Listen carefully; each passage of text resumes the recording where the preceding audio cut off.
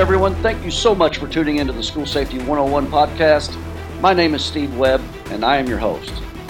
This podcast is sponsored in part by Safe School Systems, providing school safety strategies to better protect our future. The Safe School Helpline, helping parents and students to break the silence to prevent an event. And Crisis Go, a digital safety platform that allows you to manage crisis situations and increase engagement through emergency alerting. Within this podcast, we discuss 21st century school safety issues and best practices to help keep our kids safe while they attend school. Thanks again for tuning in.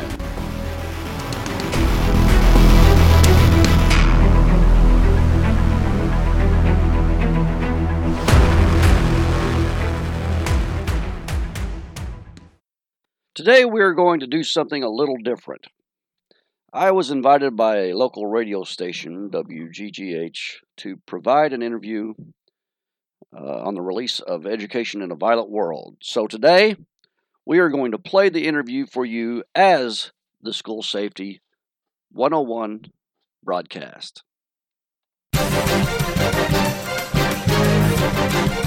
This is Dateline Marion, the radio program, a public affairs presentation of Monster Radio WGGH and DatelineMarion.com. Now, Tim Petrovich. Good morning and welcome to another edition of Dateline Marion, the radio program. And today our guest is Dr. Steve Webb. Steve is the superintendent at Goreville Schools, and we've had him on talking about school business. We've had him on as a candidate for state senate, but most recently, Steve has released a new book called Education in a Violent World, a practical guide to keeping our kids safe. And Steve, welcome to the show. Thank you. I want to ask you, talk about how you got involved. We've talked about this a little bit before, how you got involved in school safety and working with things like this. Well, with school safety, it's been quite a long history of being a school administrator. This is my 27th year as a school administrator, and throughout that time, I've certainly seen my share of bullying and violent incidences in school, but in 1997, when the Heath shooting occurred, I really started becoming interested in this. We had a teacher whose son was actually at Heath, and it's one of those instances you'll never forget.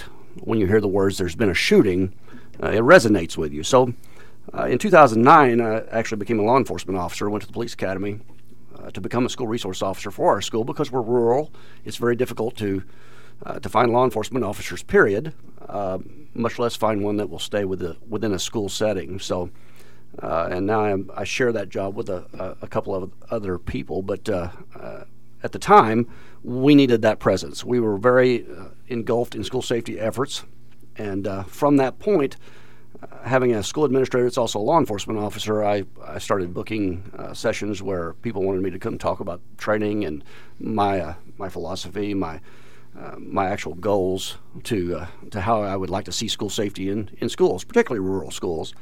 And so from that point, I started traveling all over the U.S., actually speaking, and I started a program called School Safety 101 that discussed a lot of the rural school issues and actual kid issues, a 21st century kid. And from there, I began writing and interviewing people. I visited Marjorie Stoneman Douglas High School in Parkland, Florida. I visited Columbine High School and interviewed community members within those two specific communities. And, of course, I've been in Marshall County and interviewed people there. And from those interviews and that research, I put together this book in hopes to make people understand that we're teaching a kid with much different experiences than what we had growing up. And that means we can't continue teaching them like we did in the 1970s. I want to get into the book in just a minute, but I wanted to ask you, because you brought up an interesting point. You know, we see a lot of the bigger schools, and even in a community the size of Marion, they've partnered with the city of Marion to put a resource officer off the police force in every school in the district.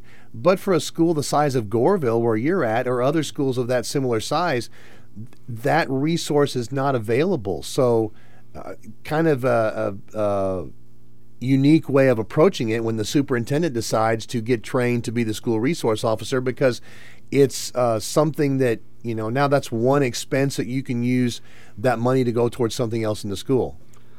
Well, in terms of places like Marion or the bigger towns, even when Marion didn't have a police officer within the school, their response time was going to be extremely quick. And Marion's one of those communities that's big enough to have their own SWAT team. Yeah. So we're talking about coming in with some weaponry that was, amazingly efficient, if you will.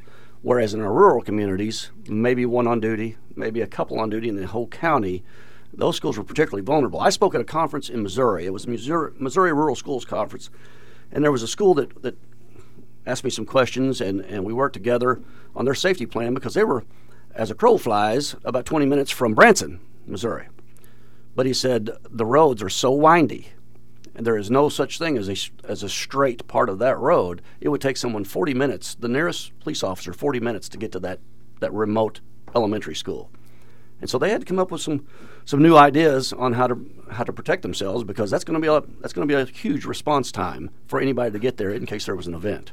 So have you talked to schools now that are using, following the example and having staff members, teachers, administrators, and other people that are on the staff get this kind of training to be the school resource officer within the staff? Yes, I've had calls all over the nation on how we did that and some of the steps we took, some of the policies that we had within the school, because there are some unique things to that.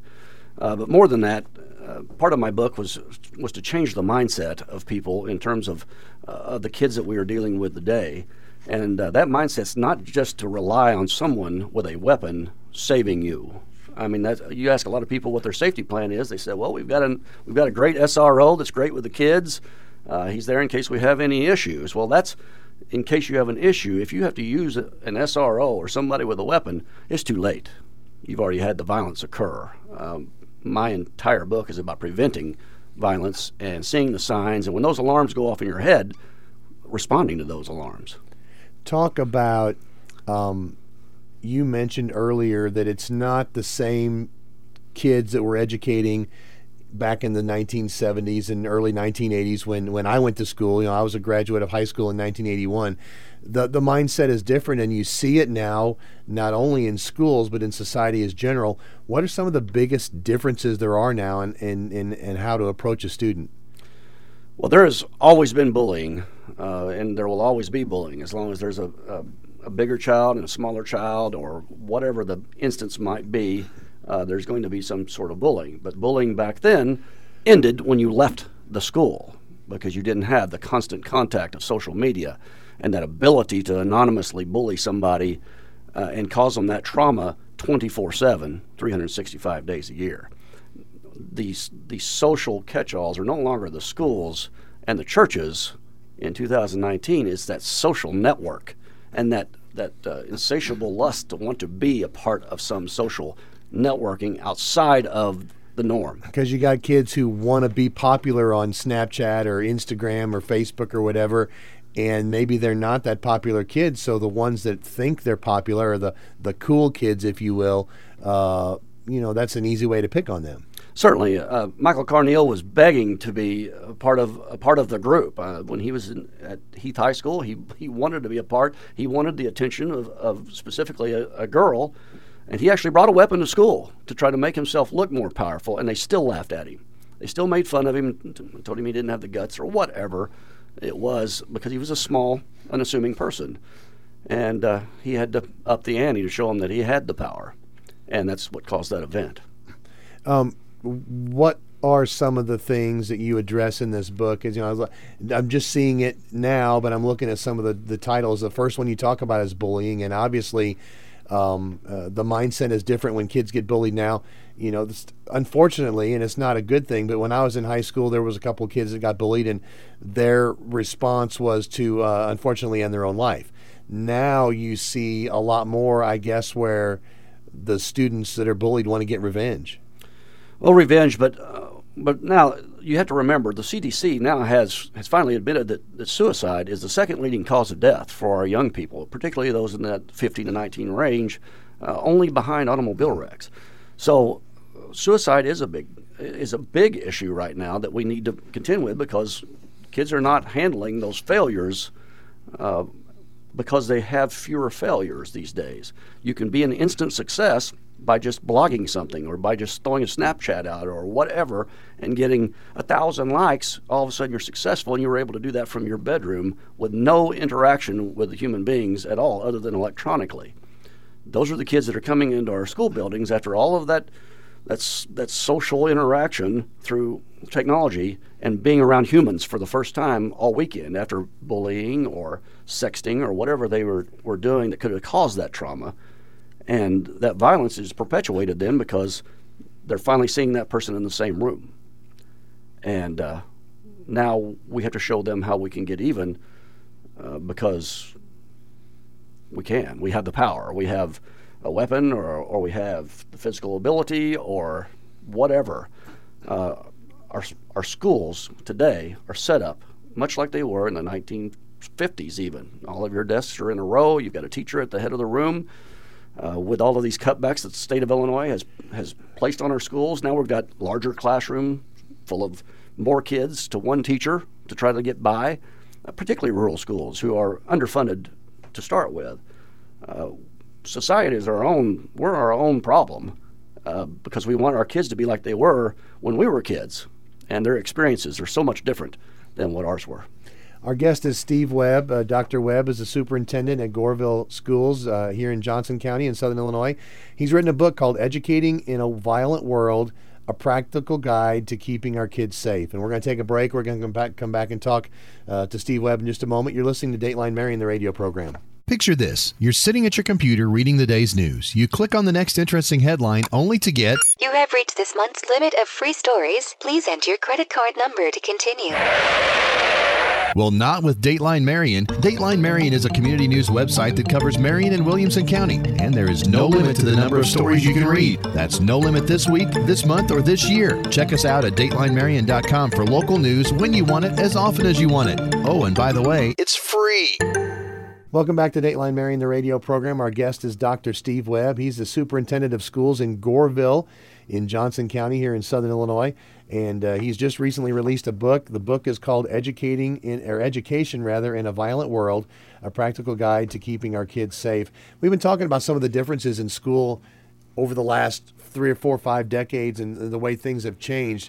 And it kind of made me think, back again, I refer back to when I was in school, which seems like ages ago. Kids spent time after school, weekends, gathered together, playing ball, riding bikes, doing things like that. Now the after-school activity is go home, get on your computer, get on your phone or whatever, and get on social media. How much does, and you touched on the lack of interaction, is that a big contributor in the way people react when they do get together with other people? It's an extremely big. So the problem that we're seeing today is that there will always be a newer, a better iPhone. There will always be a newer, better Android device.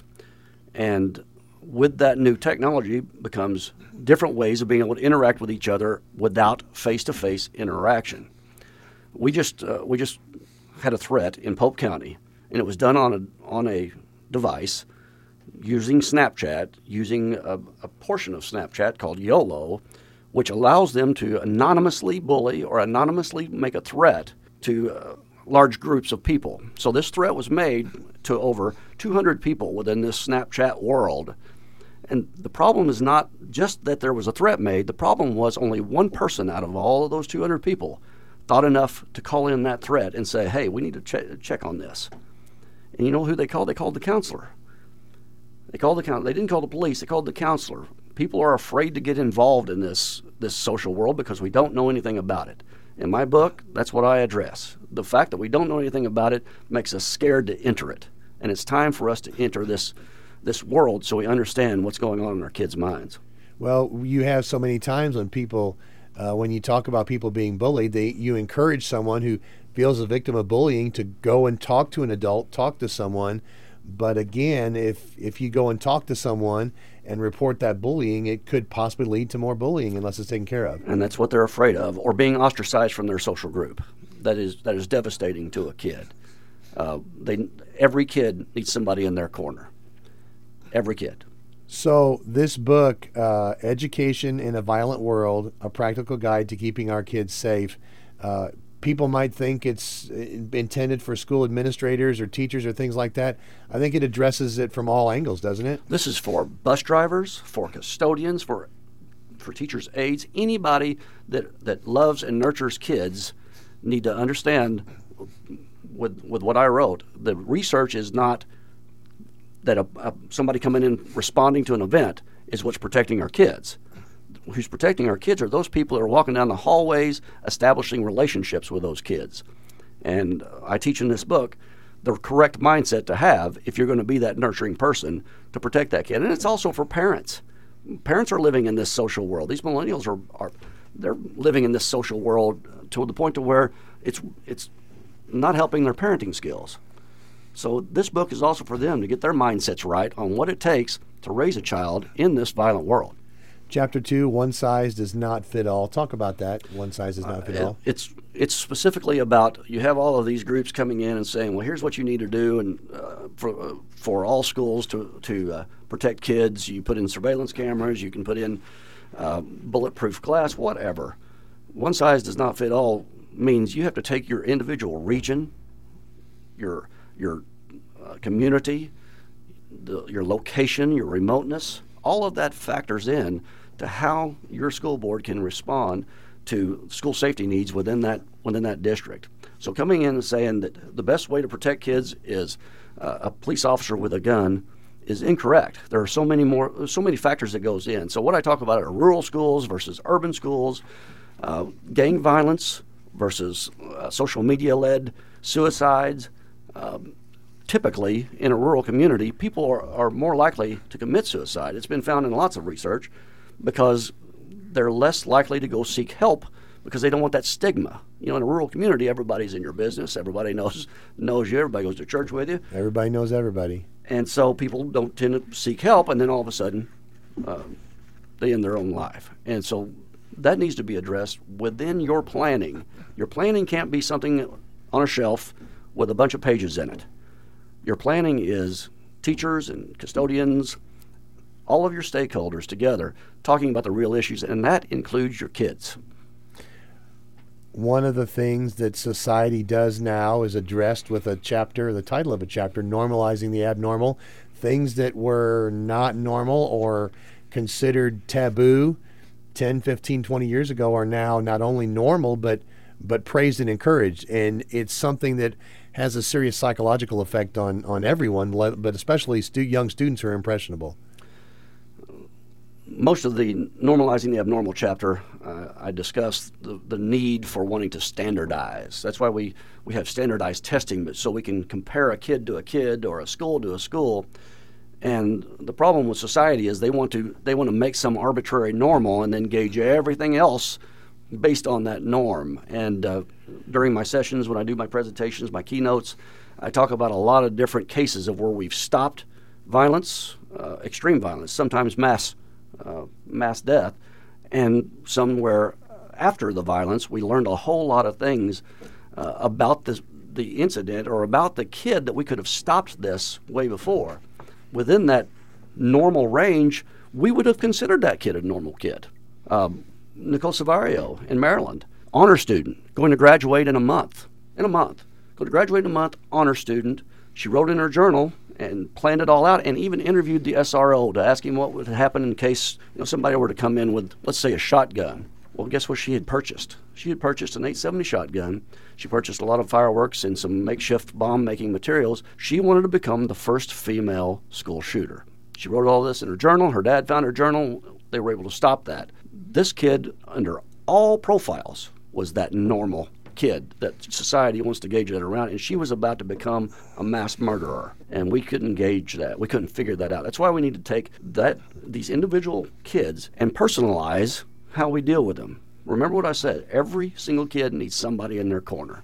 A lot of what seems to be addressed is a lot of things that we find in a lot of churches as well, and we talk about the separation of church and state, but there are a lot of valuable ideas we can gain from schools, can gain from churches, and churches can gain from schools. Ultimately, what it seems like is the key factor is establishing relationships and getting to know these kids, and so that you can see when a behavior changes because you have established a relationship. You can see when a behavior changes that may become a dangerous behavior for one of these students. Certainly. You take Gabe Parker in Marshall County. Gabe Parker was ostracizing himself from the others, calling himself atheist in an extremely Christian community. So he even posted before this event that he was a member of some United Church of Bacon. which is a church that says, are you tired of being ostracized by Christianity? Or are you tired of being told that you're less of a person because you don't believe in God? So he was taking himself and separating himself from the reality to show people he was different. And one day he wanted to show them that he had the power, the godlike power. You mentioned that in the Columbine situation. Those two individuals, Dylan Klebold and Eric Harris, they wanted to be gods. They considered themselves gods. They even made videos of them being gods and protecting you from the bullies. And that's why you continue to hear the Columbine effect still yet today, is it was a revolutionary situation where they were saving you from the bullies, not just becoming mass murderers, which they actually are. You have one chapter title here, Children Under Attack. How are our children under attack right now? Well, our children are under attack by a lot of things. Another chapter is on drugging kids. Our children are under attack because we don't understand the world that they're living in. We as a society want to normalize them when we don't understand that the things that they watch on YouTube at night, the things that they snap each other, their ability to live in a virtual world is something that we don't grasp. So our kids under attack are very simply that when it comes to wanting to be that godlike person, or when it comes to wanting to be violent, it's extremely easy because you're under the cloak of you've got to go to school. It's compulsory that you be there. So once you get into these confined areas, I mean, you're seeing that in theaters, you're seeing that in churches. We're under attack because we're easy targets. We don't have the mindset to understand when we walk into a facility there could be some potential violence. What would our response be? And if your response is wait till the police show up, then that's the mindset that's got to change. A lot of what goes on has been addressed here in the fact that students have such easy access to the entire world through devices, through social media, through having the internet in their pocket, so to speak. And I know there's a couple of schools recently that have come into the news, or at least one that's come into the news because they've banned all cell phones in school. Is that the right approach, or is that something that it kind of falls under that? Maybe it's good for this school, but maybe not necessarily good for that That's school. That's back to the one size does not fit all. If they were having an issue, then certainly they need to address that issue. But we have to remember that we are teaching these kids to perform in society, right? We're wanting them to be good citizens. And if they are leaving our school after the 7 hours of intensive classroom work, going straight to those devices, they're bringing that trauma back in there with them. So we can ban cell phones. We can make them wear school uniforms. We can do all kinds of different tricks of the trade to try to make them conform to our world. But when it all comes down to it, we're supposed to be preparing them for the world of tomorrow.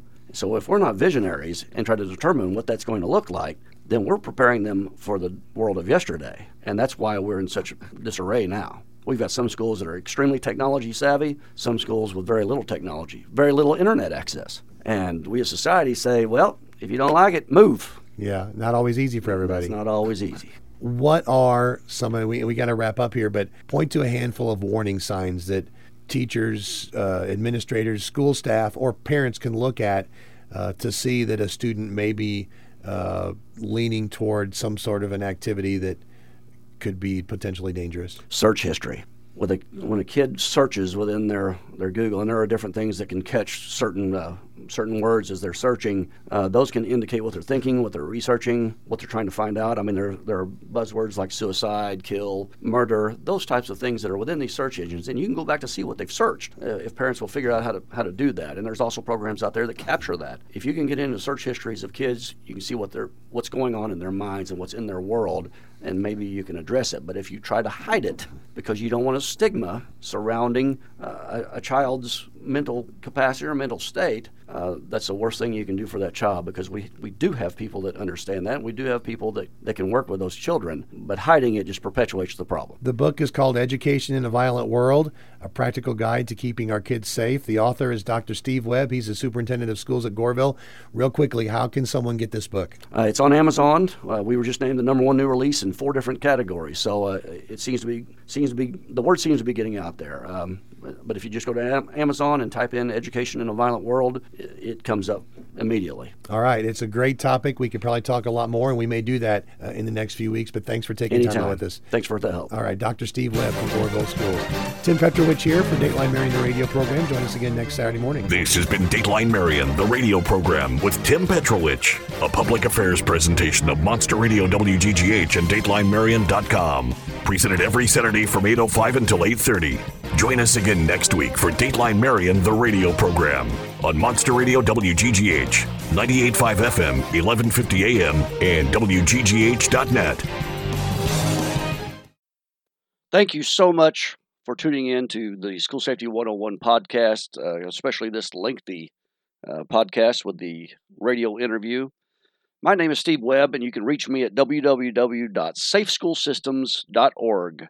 That's www.safeschoolsystems.org with comments or suggestions or any ideas that can help keep our kids safe, as we are all in this together for a better tomorrow.